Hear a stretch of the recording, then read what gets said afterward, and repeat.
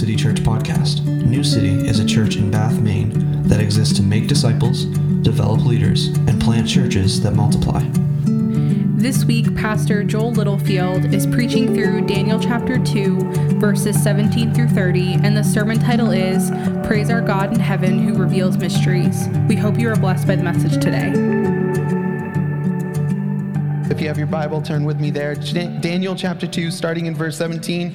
We will be going all the way down to verse 30. And this is the word of the Lord.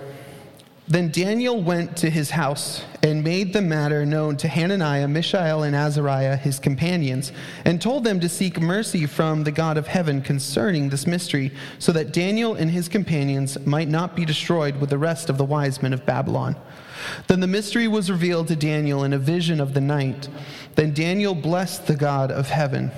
Daniel answered and said, Blessed be the name of God forever and ever, to whom belong wisdom and might. He changes times and seasons. He removes kings and sets up kings. He gives wisdom to the wise and knowledge to those who have understanding. He reveals deep and hidden things. He knows what is in the darkness, and the light dwells with him. To you, O God of my fathers, I give thanks and praise, for you have given me wisdom and might, and have now made known to me what we asked of you, for you have made known to us the king's matter. Therefore Daniel went into Arioch, whom the king had appointed to destroy the wise men of Babylon. He went and said thus to him, Do not destroy the wise men of Babylon. Bring me in before the king, and I will show the king the interpretation. Then Arioch brought in Daniel before the king in haste and said thus to him, I have found among the exiles from Judah a man who will make known to the king the interpretation.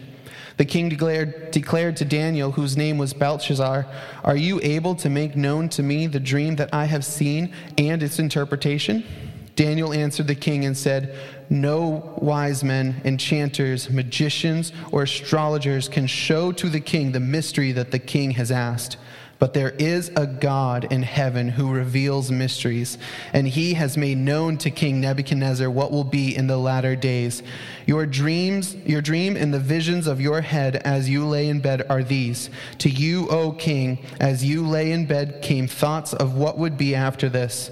And he who reveals mysteries made known to you what is to be. But as for me, this mystery has been revealed to me, not because of any wisdom that I have more than all living, but in order that the interpretation may be known to the king, and that you may know the thoughts of your mind.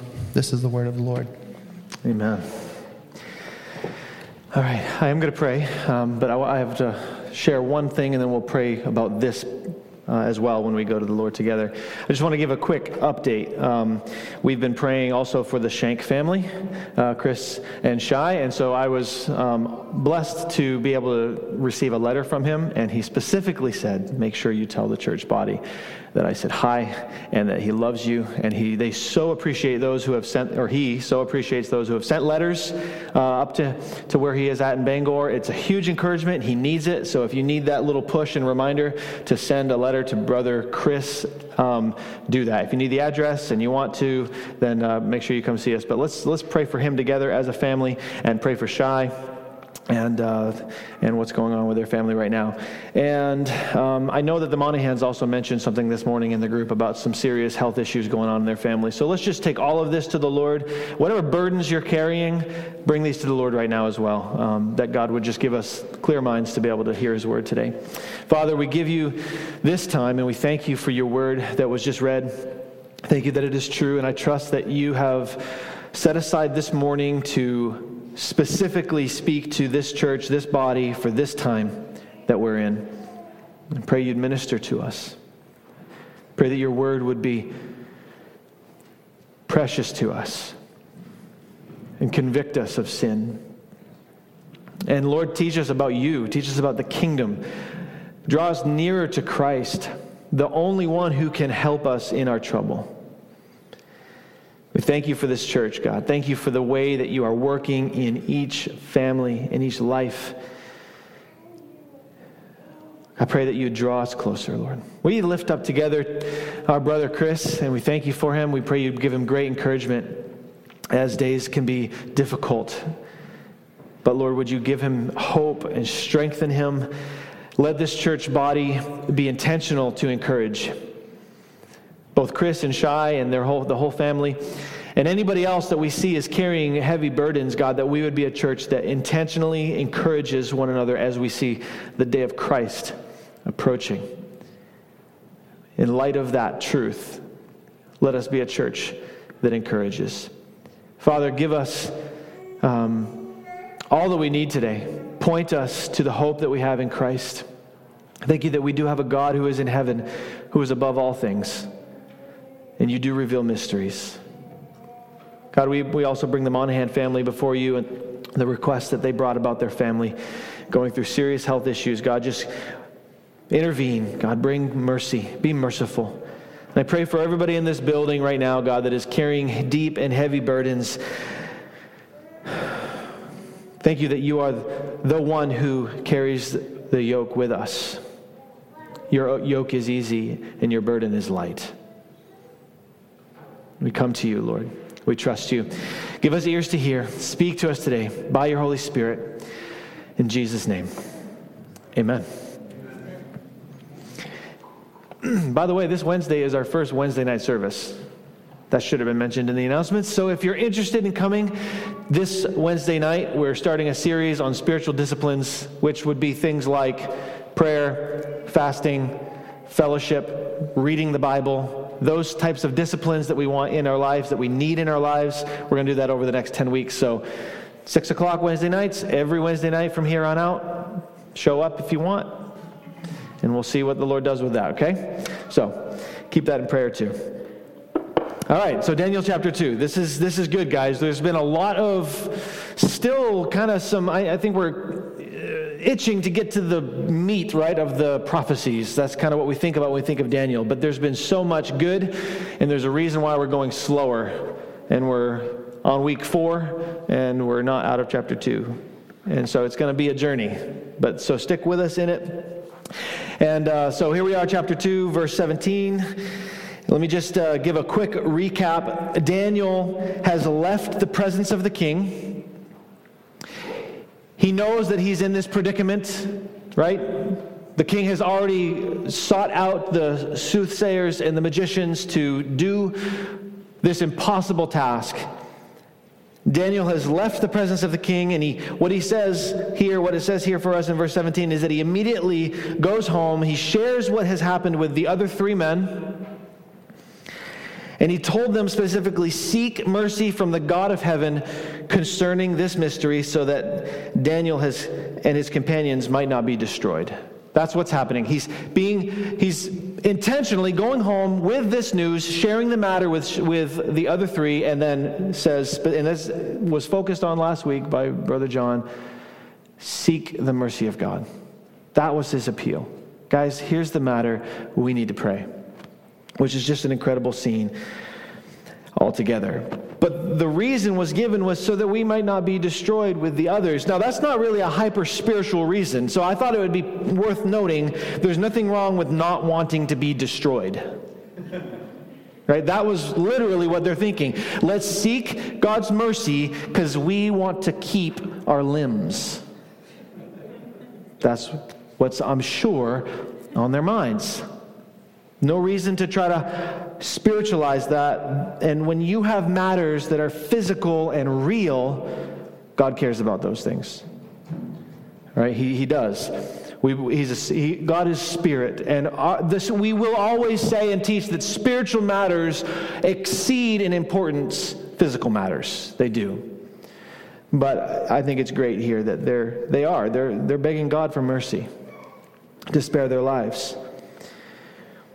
So the situation is clear. Either get the dream and the interpretation or lose your limbs. And you can go back into chapter 2 and you see that that's exactly what was threatened upon their lives.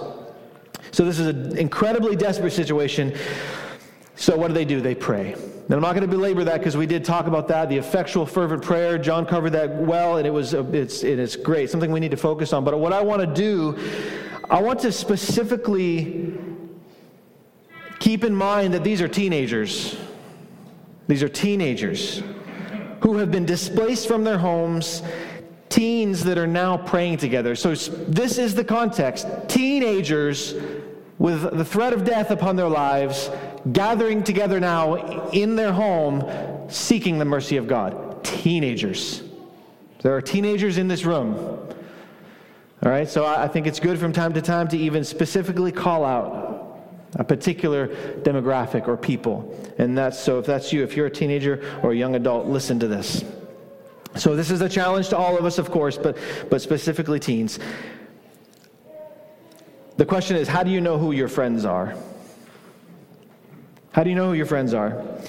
And from this text, I think what we can see that Daniel's doing, how he's prioritizing this discipline of prayer as a teenager with his other friends. The friends are the ones who will pray with you and point you to Christ. It's simple. It's a simple criteria. So teenagers, ask yourself this question: who are my friends? Who are the ones that are truly friends to me? How do I be a biblical, godly friend? And I think this is a criteria to hold on to. They are the ones that will pray with you and point you to Christ. Now we're all, every single one of us, no matter the age, we're all in need of companionship and friendship. All of us are.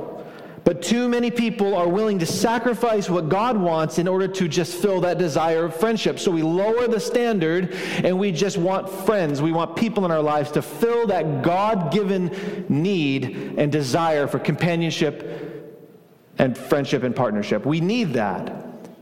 But we live in a world where the standards are dropped, and Christian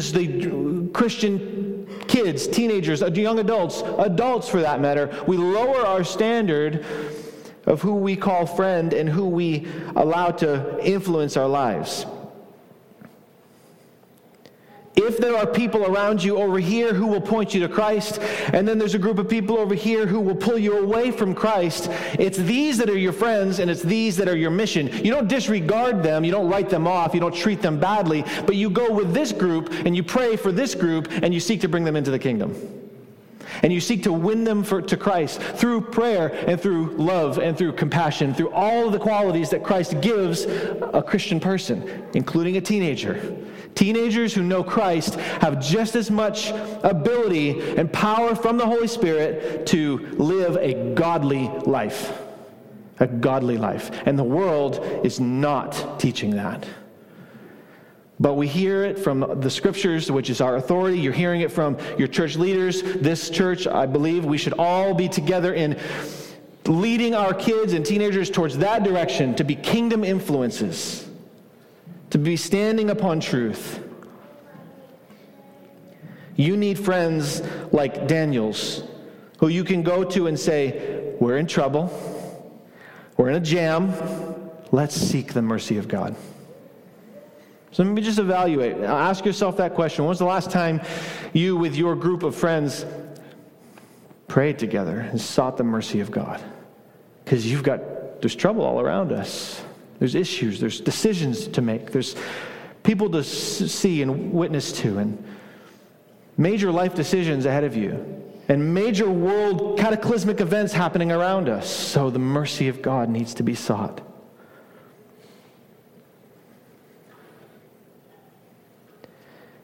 If nobody is saying that sort of thing in your circles, then you be that person.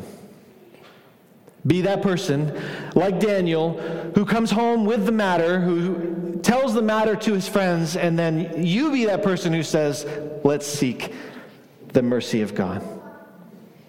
Let's seek and turn to the God of heaven. Interesting phrase in chapter 2, the God of heaven. There is a God in heaven. It comes up, I believe, over 7 times in one chapter. There is a God in heaven. And they seek and turn to that God of heaven to seek him for mercy. Because that's where your help is going to come from. That's where help in general is going to come from. The help that we need for our lives, for our souls. Psalm 121, verse 1, I lift my eyes to the hills. From where does my help come from? My help comes from the Lord who made heaven and earth. That's where help comes from. That's where we seek mercy. That's where we turn to. That's where we go to. And I don't need to tell you, you know just as well as I do, that much of the time we just don't turn there for help first. We turn to other things for help first. And then if those don't work, we exhaust those, and then we go to prayer, then we go to God, and we're all guilty of that. But that's where help comes from, and it is very clear.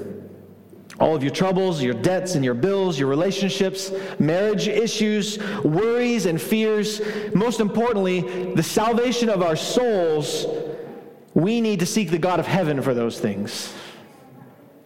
That's where help comes from. Jesus taught the same thing in his model for prayer. It sounds familiar, I'm sure, already. Oh, our Father in heaven. He taught us to pray that way. He taught us to pray directing our eyes to the mercies of God in heaven. The same that Daniel is saying. Let's seek God who is in heaven. We are in trouble. We have an issue. We need help. Seek the mercy of God. Our Father in heaven, holy is your name. We enter into prayer in the situations we're in by addressing a Father who is up above. He's over all things. Family, our God is in the heavens.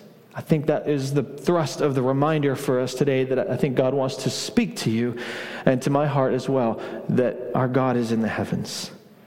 He's high above kings and kingdoms of this earth, high above them. Take your requests to him, right now even.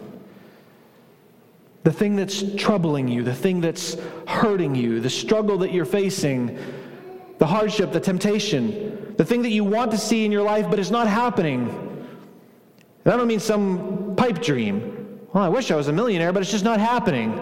No, I mean the thing that you know God wants in your life, the strength of spirit, the vitality of your soul, being a man or woman of God's word, these things that you know are going to give you the strength that you need to do everything else successfully and in a way that's glorifying to God. Seek the mercy of God. Take your requests to him. Make them known to him, though he knows them already. He knows all of it already, but we humbly go to him and we make them known to him. So they plead the mercy of God. That's verse 17 and 18. We see this group of teenagers seeking the mercy of God. And then in verse 19, the mystery was revealed. This is an incredible moment. Look at verse 19 with me. Then the mystery was revealed to Daniel in a vision of the night. Then Daniel blessed the God of heaven. They sought him, and the Lord answered. They pleaded the mercy of God on their desperate situation, and then the mystery was revealed. As John taught last week, this was the effectual, fervent prayer, and it availed. They prayed and they sought him, and he answered. God gave Daniel revelation. That's where the revelation came from. That's where the mystery, the specific mystery, now this isn't a blank check for all of you to receive unique revelations from the Lord. This is a context, and the context is, I need to know the dream of Nebuchadnezzar and the interpretation. That's the mystery. God, we need this very specific thing. Show us. And he did. God gave him revelation. And it came in a night vision, the scripture says. It could have been a dream. He could have fallen asleep. We often fall asleep while we pray. I know you do too. Maybe Daniel did. Maybe he was praying exhaustively with his friends. He falls asleep, and there's the dream, and God reveals it. It could have been a supernatural vision that God gave to Daniel while he was praying. But they're seeking the face of God, and it was revealed to him. And immediately, Scripture says that Daniel blessed God. He blessed him. He heard from him. He received what he was given, and he blessed him. Daniel had a relationship with God. What are we seeing here? We're seeing a relationship. We're seeing God giving revelation and his people worshiping, responding, blessing God. I think we've already seen much evidence of that anyway, of this relationship that Daniel had with God. His confidence, his faith, how strong it was, he rested in God. His response was worship. So I just want to point out that, real quickly, that revelation from God is something that comes straight from God. Revelation is from Him. It's a dangerous and even a blasphemous thing. Please hear this, because this is rampant in our culture. It's dangerous and even blasphemous when a human leader claims to have received revelation from God as if they have a direct channel to Him that nobody else has. That's the line. No. Me and God, you peasly little people out there, you can't hear from Him. You need me.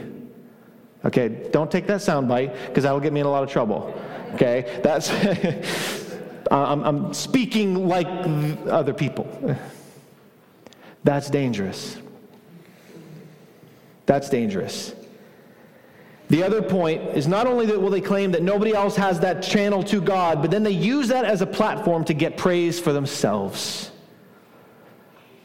And there are preachers and programs, famous, well-known names that are doing that very thing, that claim this direct channel, that they receive direct revelation from God outside of Scripture. They just receive from God, and they deliver it as though it has the authority of Scripture.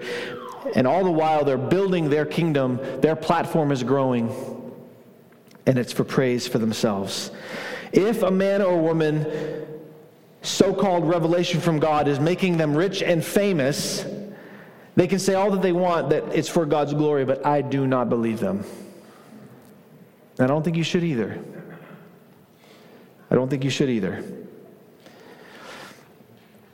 What I want to do is, because after verse 19, we see this beautiful psalm that Daniel writes. A prayer, but ultimately a psalm, and a song is the way it's structured. So we're going to just walk through this psalm that Daniel wrote, and we'll see a biblical response to revelation from God. So remember, he received the revelation, and he blessed God. Here's what it says, verse 20. Daniel answered and said, "Blessed be the God, the name of God forever and ever, to whom belong wisdom and might. He changes times and seasons. He removes kings and sets up kings. He gives wisdom to the wise and knowledge to those who have understanding. He reveals deep and hidden things. He knows what is in the darkness, and the light dwells with him. To you, O God of my fathers, I give thanks and praise, for you have given me wisdom and might, and have now made known to me what we asked of you, for you have made known to us the king's matter." What we notice above all else in this psalm that he writes right off the bat is that he is exalting God. The response to the revelation that he received was to exalt God as the one who is high above all things. This is a song about God that blesses and praises God. Those are the best worship songs. You agree? I like a good song. I like a good encouraging song. There are songs that are songs of instruction, songs of conviction. Sometimes they're a little more inwardly focused to point out our need. But I am under the firm conviction that the best worship songs, to be worthy of the title worship, is it's full of truth that's 100% God-directed. You know those songs. We sing them here. They're about Him. They're not about us. And we need those kind of songs. We need to sing those kind of songs. We need that kind of thing in our life. And Daniel is singing these things as a response to the revelation of God. Verse 20, "Blessed be the name of God forever and ever, to whom belong wisdom and might." He is the eternal God. He's recognizing that He's the eternal God, and His name is forever and ever. He is the I am. He is the eternal one. He is Jehovah. He is the God over all gods and the God of salvation. He is forever. That's a beautiful truth about God. When we respond to Him, when He gives revelation, when He gives you truth, when you hear from Him, to respond, God, you are the blessed God. Your name is forever. My name's not forever. It's not all about me. It's all about your name, God. You are worthy. You've existed forever and ever and ever, eternal, never ending. All about him. To him belong wisdom and might, Daniel says. James 1:5 says, if anyone lacks wisdom, let him ask God. James had it right. Why would we ask God for wisdom when we need it? Because he is wisdom. He is wisdom, and it belongs to him. If you need wisdom today, some specific thing that you're thinking through, you need wisdom, you're under attack, you're tempted, there's pressure on your life, you need wisdom. The struggles that you're facing, you need wisdom. God is the one who owns wisdom. He has the corner of the market on wisdom. It comes from him. So we seek him. He is the forever blessed God to whom belong wisdom and might. After this little intro to his song, then he goes on to mention several actions of God that are still true today. And I think it's worth going through each one. We're going to just bring them out, talk about them briefly. But they're still true today. This is incredible. This is 600 BC that this was written. 600 BC, so 2,600 years ago, give or take, this was written by a young teenager who experienced the miraculous redemption and power of God through his life for the season that he was in. And this is how he praised him. We have some appreciation, church, right, for what we're reading here. A 2,600-year-old story preserved for us to give glory to God today. But all of these are reasons to praise him. Praise him in hard times, remembering the context is even in their exile. Daniel is still in exile, and he's saying these words out of his mouth while in exile, while in a very hard place, trying to avoid the loss of limbs. And maybe you need to hear one of these, maybe you need to hear all of them. So we're going to walk through each one. The first one says, he changes times and seasons. It's still true today. God is the same yesterday, today, and forever. He changes time and seasons. God himself doesn't change. The theological word is his immutable. He does not change. So we praise him because he has that kind of sovereign power.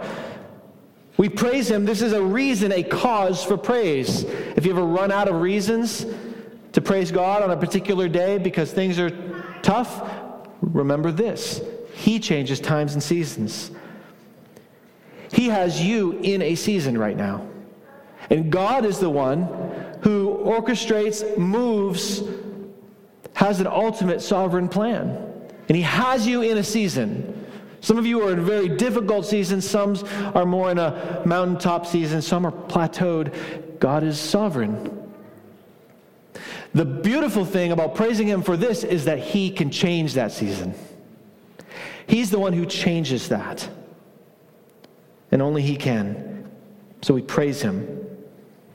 The season for all of us collectively as a church and as a people is our own exile. That is a season that we're all in, similar to Daniel. So we can say, alongside him, we are also in a season of exile, and it's gone on since your birth. You've been in exile. You recognize it more tangibly now because if you're in Christ, you see the difference between the kingdom of heaven and the kingdom of this earth. And it is groaning. And you see the pain, and you feel it, and you long for your heavenly home. So you're in exile. That's your home. We're here temporarily. While in that place, we pray to the God who changes times and seasons. He has that authority, and one day he will change that. We sang about it. Better is one day in your courts than 1,000 elsewhere. So we look for it, and we long for it. We long to be in that place, and we ask God to make us useful while we're here. He changes times and seasons. Secondly, he removes and sets up kings. He removes and sets up kings. Scripture is very clear here. So every king and every ruler with any level of authority or power over country or state who has ever stepped in or out of power was set there and or removed by God. That is true. Every ruler. This is a hard one to swallow because we know and have read of and live amongst wicked rulers. And we've already addressed some of that in our study of Daniel. That God is not outside of that. He's not removed from that. And he, in fact, is sovereign over that. We praise him for this truth, though. We take this scripture as true and authority. He is sovereign over rulers and kings. But remember that we only get a small piece of the picture. So as we think about evil, wicked rulers who have done atrocious, unspeakable things and still do, and we have to try to think through the truth that God sets up and removes rulers, we only get a small piece of the picture. God always has the full picture within his view, and he is a good God. He sees perfectly, we see through a glass dimly. When we try to make a judgment of who God is or why he allowed something based on our very finite, limited view, and we say, God, I don't trust you though you see everything, and you've somehow, for some reason, saw fit to allow this to happen, he sees all of it.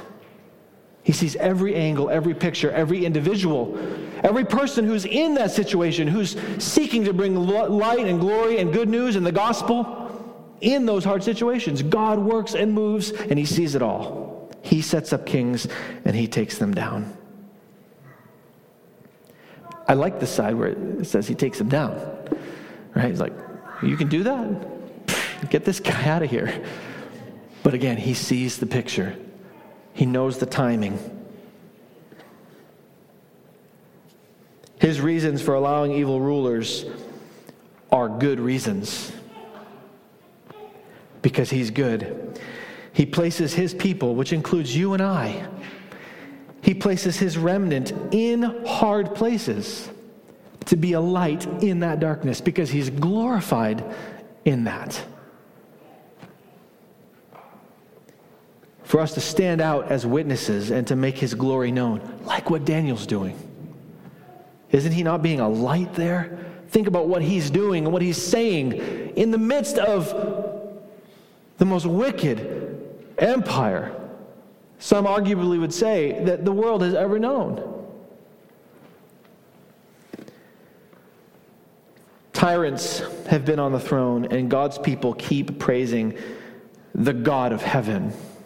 And I know you've seen it and you've read the stories. We've been impressed by those names, those people who stand out as lights in the darkest times of history because they've trusted in the God who is in heaven, who sees all things. And we have an eternal home. We have an eternal home that is not bound or ruled by human hands, but is ruled by Christ, which is our strength for getting through any season that we're in, ruled by any wicked or evil tyrant that is over us, or has ever been, or whatever's coming in the future. And I also believe that in the midst of that, God sets up lights that also rule in various places. Amongst us, I believe God would want us to be people who seek places of influence to show the glory and the beauty of the gospel. Number 3, he gives wisdom to the wise and knowledge to the understanding. He gives wisdom to the wise. This is an interesting way to say it. Wisdom to the wise and knowledge to the understanding. So those who have been made wise by God and those who have been given understanding and then seek him for that wisdom, for more wisdom and understanding, and I mean truly seek him, will receive more. If you've been given wisdom and insight by God, he's gifted that to you to see him and to know him. You seek him for wisdom and understanding, he will give you more. Oftentimes the question is, are you truly seeking him for it? Not do you just expect him to give it to you? Well, I'm a Christian. Why doesn't he just give me more wisdom? Seek him for it. Seek the God of heaven. 2 Timothy 3:15, Paul writes to Timothy, "From childhood you have been acquainted with the sacred writings, which are able to make you wise for salvation through faith in Christ Jesus."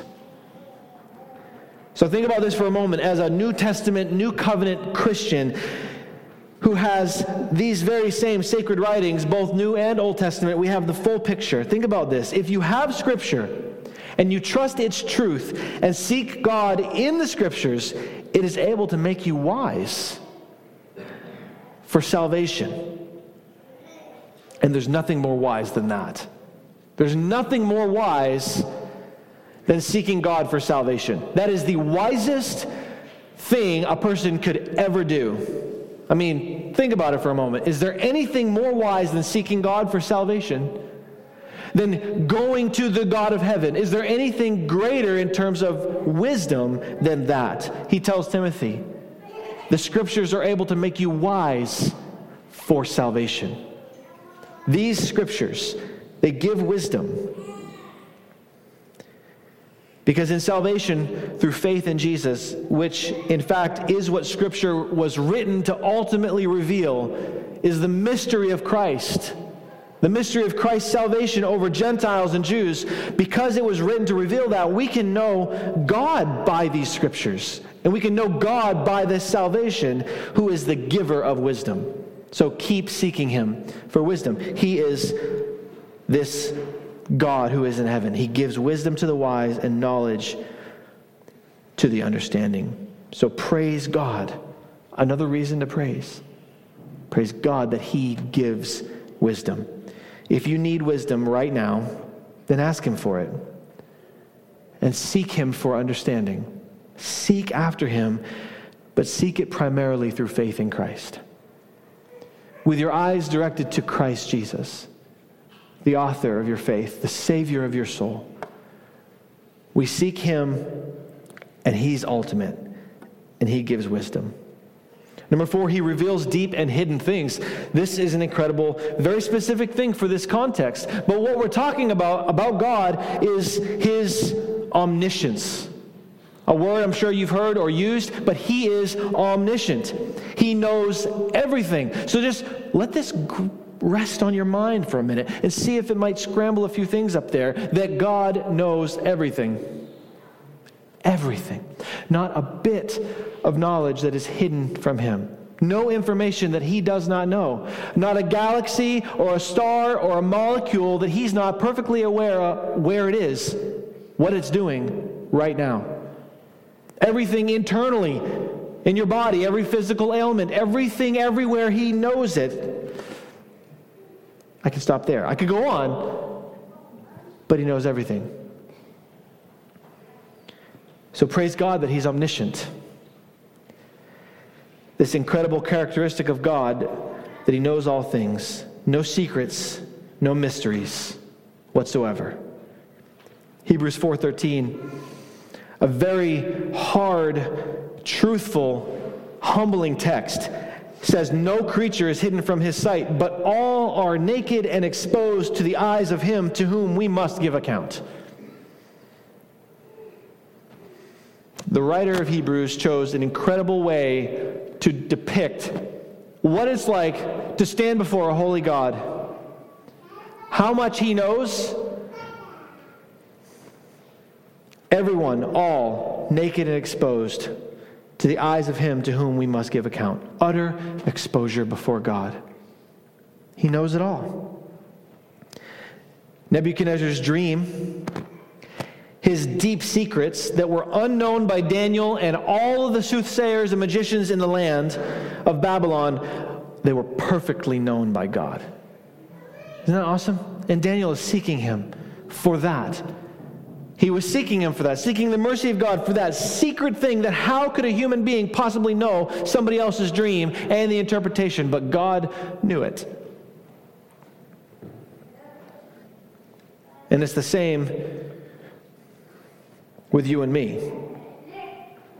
That God knows it. He knows what's in us. He knows our secrets. He knows our hidden thoughts.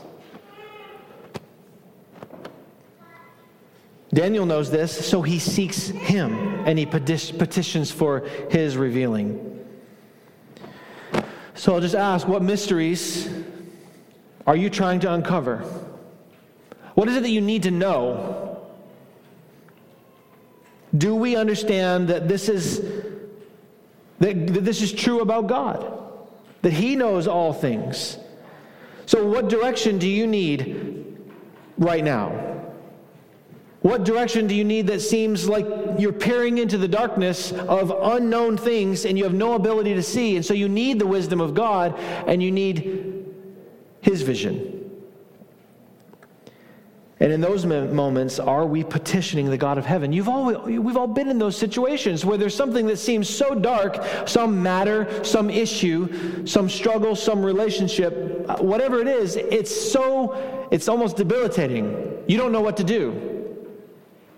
The God of heaven knows. There is a God in heaven, and he knows these things. So are we seeking him? Are we petitioning him? Are we seeking his mercy? Number 5, he knows what is in the darkness, and the light dwells with him. Where does light come from? Both physically and spiritually speaking, God is the source of light. Physically and spiritually, he created the sun and all the stars. He created it all. He threw it all in space. By his word, he made it. Light comes from him, but also he is glory. He is spiritual light. We spoke of it in John chapter 1. He is the light which gives light to men. That is Jesus Christ. He is the light of the world. God is the source of light. Darkness does not scare God like it does us. And I don't mean like a dark closet or a creepy basement. You know, some of us are scared of those things. There's no shame in that. A little bit. Or under your bed or whatever, you know. There's much darker things than that, right? You guys know this. But God is not scared by any of it.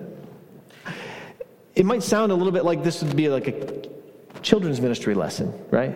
But I think we need to hear things like that sometimes. God is not scared of anything. What do you fear? What darkness worries you? What amount of human evil worries you in this world?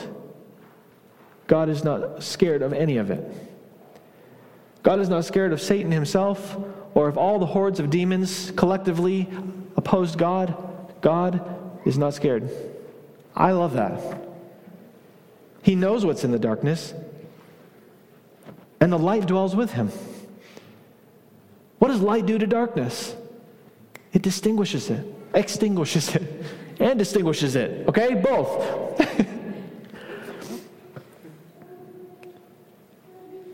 But that is true about God. The light dwells with him, and he's aware of what's in the darkness.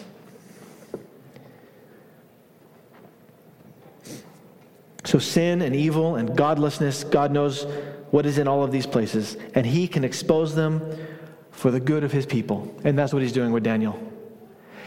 He has peered into the darkness of Nebuchadnezzar's dreams, and he's exposing them. Daniel knows them now. Daniel has been made privy to something that no one else can know because God knew it, and he decided to give it to Daniel. And this evil, evil king, God knew it. And he's doing it for the good of his people and for the glory of God. These are reasons to praise. All of these, church, these are all reasons to praise. So just to sort of recap, we praise a God who is forever and ever. He is eternal. He has all wisdom. He is omnipotent, all power, and omniscient, all-knowing. He is sovereign over the kings of the earth, and he changes seasons. We praise him for he is the giver of knowledge and wisdom and understanding. He is light, and the darkness cannot comprehend him. Yet he comprehends all that is in the darkness. He is awesome. God is awesome. I think that alone is something that should settle on our hearts. If this message today is just something that gets you thinking about God and who He is, what's true about Him, these are true. This is the God that we worship and serve and praise and give honor to. He is awesome.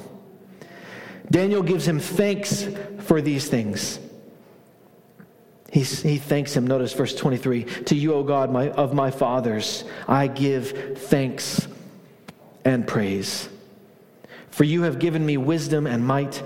You have now made known to me what we asked of you, for you have made known to us the king's matter. God saw in the darkness of the secrets of the king's heart, gave Daniel the exact dream and the interpretation to that dream. Small and seemingly insignificant Daniel. So in the mass of all of human history and the kingdom of Babylon, who is Daniel? A teenage Jewish boy from Judah. But God uses him because he would not compromise. Taking it back to stuff we've already learned, Daniel would not compromise, so God is using him to make the God of heaven known in Babylon. We need this today. We need this kind of thing to happen in our day today. People need to know the God of heaven. The people around you, at your work, in our governments, in our schools, in our community, people need to know the God of heaven. That's where help comes from. The maker of all things and the revealer of truth. And he does this through people who seek his mercy and praise him in everything. In verse 24, Daniel goes to Arioch, who is basically the executioner. Arioch was the one that was going to be in charge of, if nobody could interpret this dream, Arioch was going to bring down the hammer. And it would have been serious. I couldn't imagine living in that kind of society.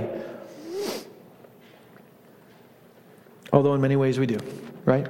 In many ways we do. But this is something that would have been very tangible. A mass group of people, all of the wise men of Nebuchadnezzar would have been murdered, ripped limb from limb.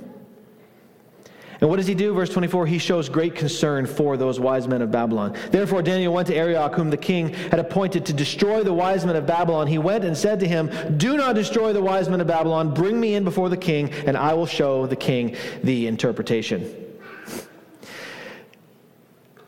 This compassion is noteworthy. Because in this situation where most of us would not have been so concerned about the wicked and evil wise men of Babylon, the soothsayers and the magicians, Daniel, the very first thing he does after getting the interpretation and thanking God, he goes to the executioner and says, spare their lives. Wow. Spare their lives. Don't kill them. I have the interpretation. Wait, like he's just running in. No, don't do it. Compassion. Would you be so concerned for them? Love your enemies. Pray for them. Looks something like this, I think, too. Love your enemies and pray for them. He sought the God of heaven. He comes in with the interpretation. He says, spare their lives. Daniel is standing in the gap at this point. I have the dream. I have it, I know what you dreamed, and I know the interpretation. And then look what happens next in verse 25.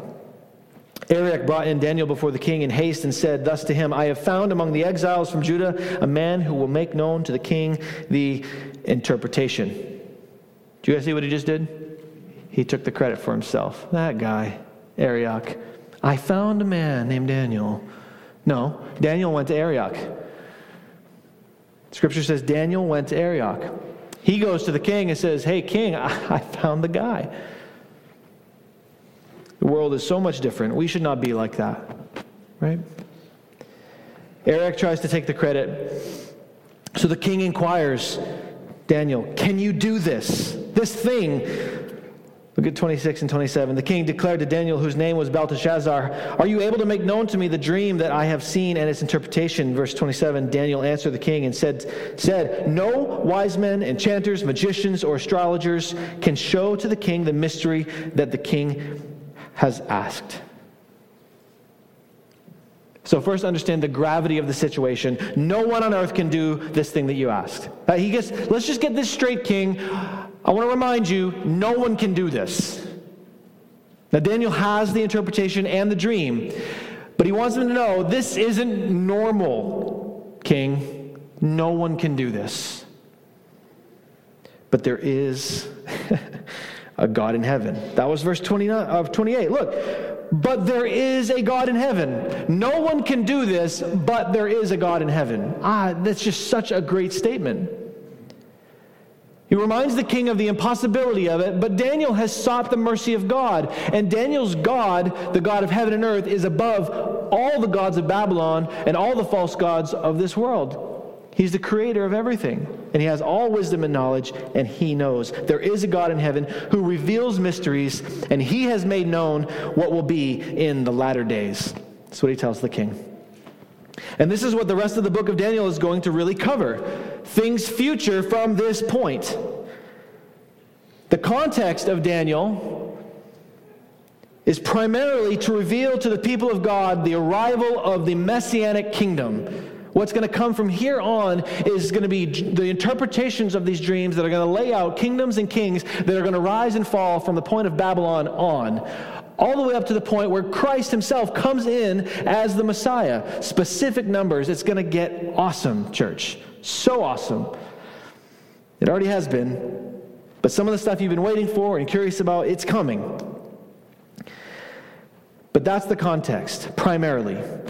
Daniel tells him the purpose of the first dream. He tells him this. Let's read on just a little ways. Verse 29. To you, O king, as you lay in bed came thoughts of what would be after this. And he who reveals mysteries made known to you what is to be. But as for me, this mystery has been revealed to me, not because of any wisdom that I have more than all the living, but in order that the interpretation may be known to the king, and that you may know the thoughts of your mind. God is telling Nebuchadnezzar what is going to happen to his empire. Remember, this is what Nebuchadnezzar dreamed, and you know it wrecked him. He wants so badly to know what the dream means, because he knows it means something, but he doesn't know that he's willing to kill for it. I mean, what would you do if you were the ruler of the most powerful empire in the world? You'd wonder, how long is this going to last anyway? Like, do I get to do this for a long time? Or obviously he has enemies. So this is consuming to this king. And God is telling Nebuchadnezzar what's going to happen to his empire. Look at the humility of Daniel in verse 30. As for me, this mystery has been revealed to me, not because of any wisdom that I have more than all the living, but in order that the interpretation may be known to the king, and that you may know the thoughts of your mind. Humility. Not only did Daniel have compassion on those other wise men, but he comes in and he takes no credit for himself. He's standing before the king of the most powerful kingdom on earth, and Daniel gives all the credit to God. He's glorifying God. God gets the glory. And all of this before he even tells him the dream. That is faith and confidence. He doesn't even know if the king's going to be like, that's not it, you got it wrong. He doesn't even tell him the interpretation yet. But he's giving glory to God. This is how much faith Daniel has. And he's praising God. And he's thanking God. Giving glory and credit to God in front of the king. And he's caring for other people. And he's showing compassion. May we be the same. Do the same thing. In every situation. Have this kind of humility. This sort of praise directed to God. Church, there is a God in heaven. I want you to hear that today. I think it's been said enough, but we could use it more. There is a God in heaven who reveals mysteries. What we're going to see as things unfold is that this dream contains information specifically about the coming of Christ, who will establish a kingdom that is without end. Okay, that's going to be a major theme. But there's a mystery that a person can know today that was never revealed to the prophets of old. This is where we tie it back into the gospel and how this all points us to Jesus. This talk of mystery is unknown. There is a mystery that people can know today that Daniel did not fully realize. And no prophet did. It's called the mystery of Christ. The New Testament speaks of it that way, the mystery of Christ, or the mystery of the gospel. It's not a mystery like a puzzle that needs to be solved. It's a mystery that has already been uncovered but needs only to be believed in. That's how the mystery of the gospel is revealed to us. God has uncovered something that was mysterious, and he's made it known to the church and to the world. People need to believe it. Believe it. And here's the mystery. And this sort of all ties in with this context of Babylon. There will always be a Babylon existing side by side with the kingdom of Christ. Always. Always a type of Babylon. Rebellious, self-centered. In fact, every person is born with the spirit of Babylon. Every person is born with that. Rebellious, self-centered, prideful, evil. That's what Scripture teaches. We're born separated from God. Another person who was exiled from the tribe of Judah entered into the kingdoms of man, stood before rulers, spoke the truth, and gave glory to the Father, even dying for his enemies. Compassion on his enemies, love for his enemies. And that person, I think you know, is Jesus Christ of the tribe of Judah. Because of his death, the darkness in each of our hearts, that spirit of Babylon has been struck down by Christ and the truth of the gospel. Completely laid waste, death defeated, all of it conquered. Because of his death, darkness in our hearts, that Babylon has been struck down and a new king has been enthroned. And his name is Jesus. He does this in our hearts. He does this for individuals who trust in him. He becomes king. He lays waste all other rulers that we once had enthroned in our hearts, and he becomes king. Enthroned. And now the mystery is that God can be known by both Jew and Gentile who come to him by faith. That's the mystery. That God can be known personally and actually because of Jesus Christ. That we can know him by faith and trust in the life, death, and resurrection of Jesus, who is the Son of God. That mystery is you and I can know the God of heaven.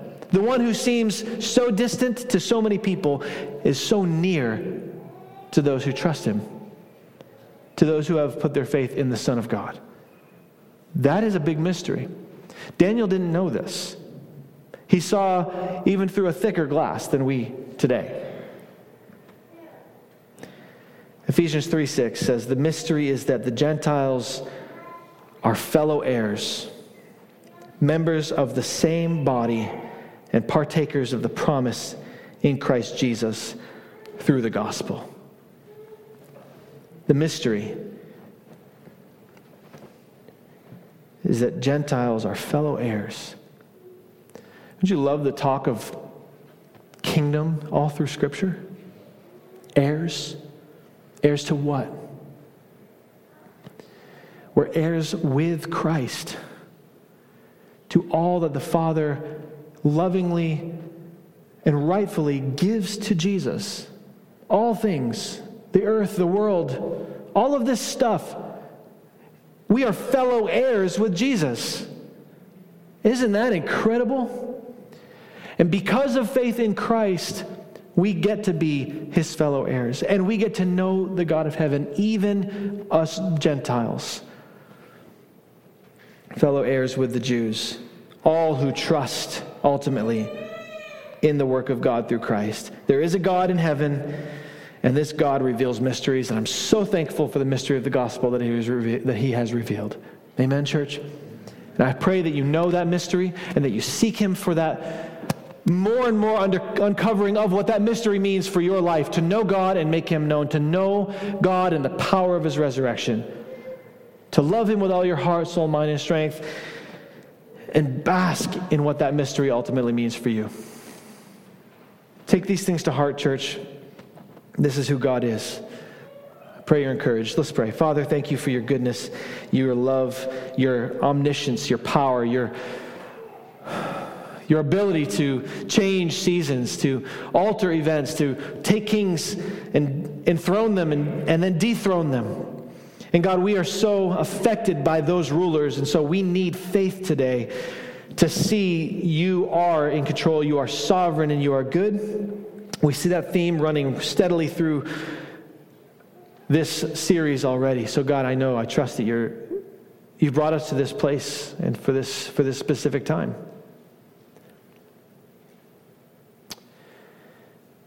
Lord, build our faith. Continue to crush the enemies around us, God. But we know that even amongst that, as we trust you for that, Lord, we are called to love. We're called to love our enemies and have compassion. What we're asking is that you crush and destroy every work of Satan and every demonic power that influences the world around us, God. Give us faith that we not fear. You see into the darkness and you are light. Help us to trust in that. And most importantly, God, we thank you for revealing the mystery of the gospel to us, that you want to know us and we get to know you. We get to know you, God, and love you forever. Bring us through whatever trials or circumstances we're in. Get our minds off of ourselves and our own plight. Direct our eyes to the heavens, God, where help comes from. Help us to worship you and praise you, for you are worthy. And there is a God in heaven who reveals mysteries. Lord, continue to keep our minds sharp and ready and excited about the truth that you want to declare to us. Make us mouthpieces for you to give glory to you in the midst of every and any circumstance, even when we're surrounded by our enemies. Your will be done. Your kingdom come. In Jesus' name, amen.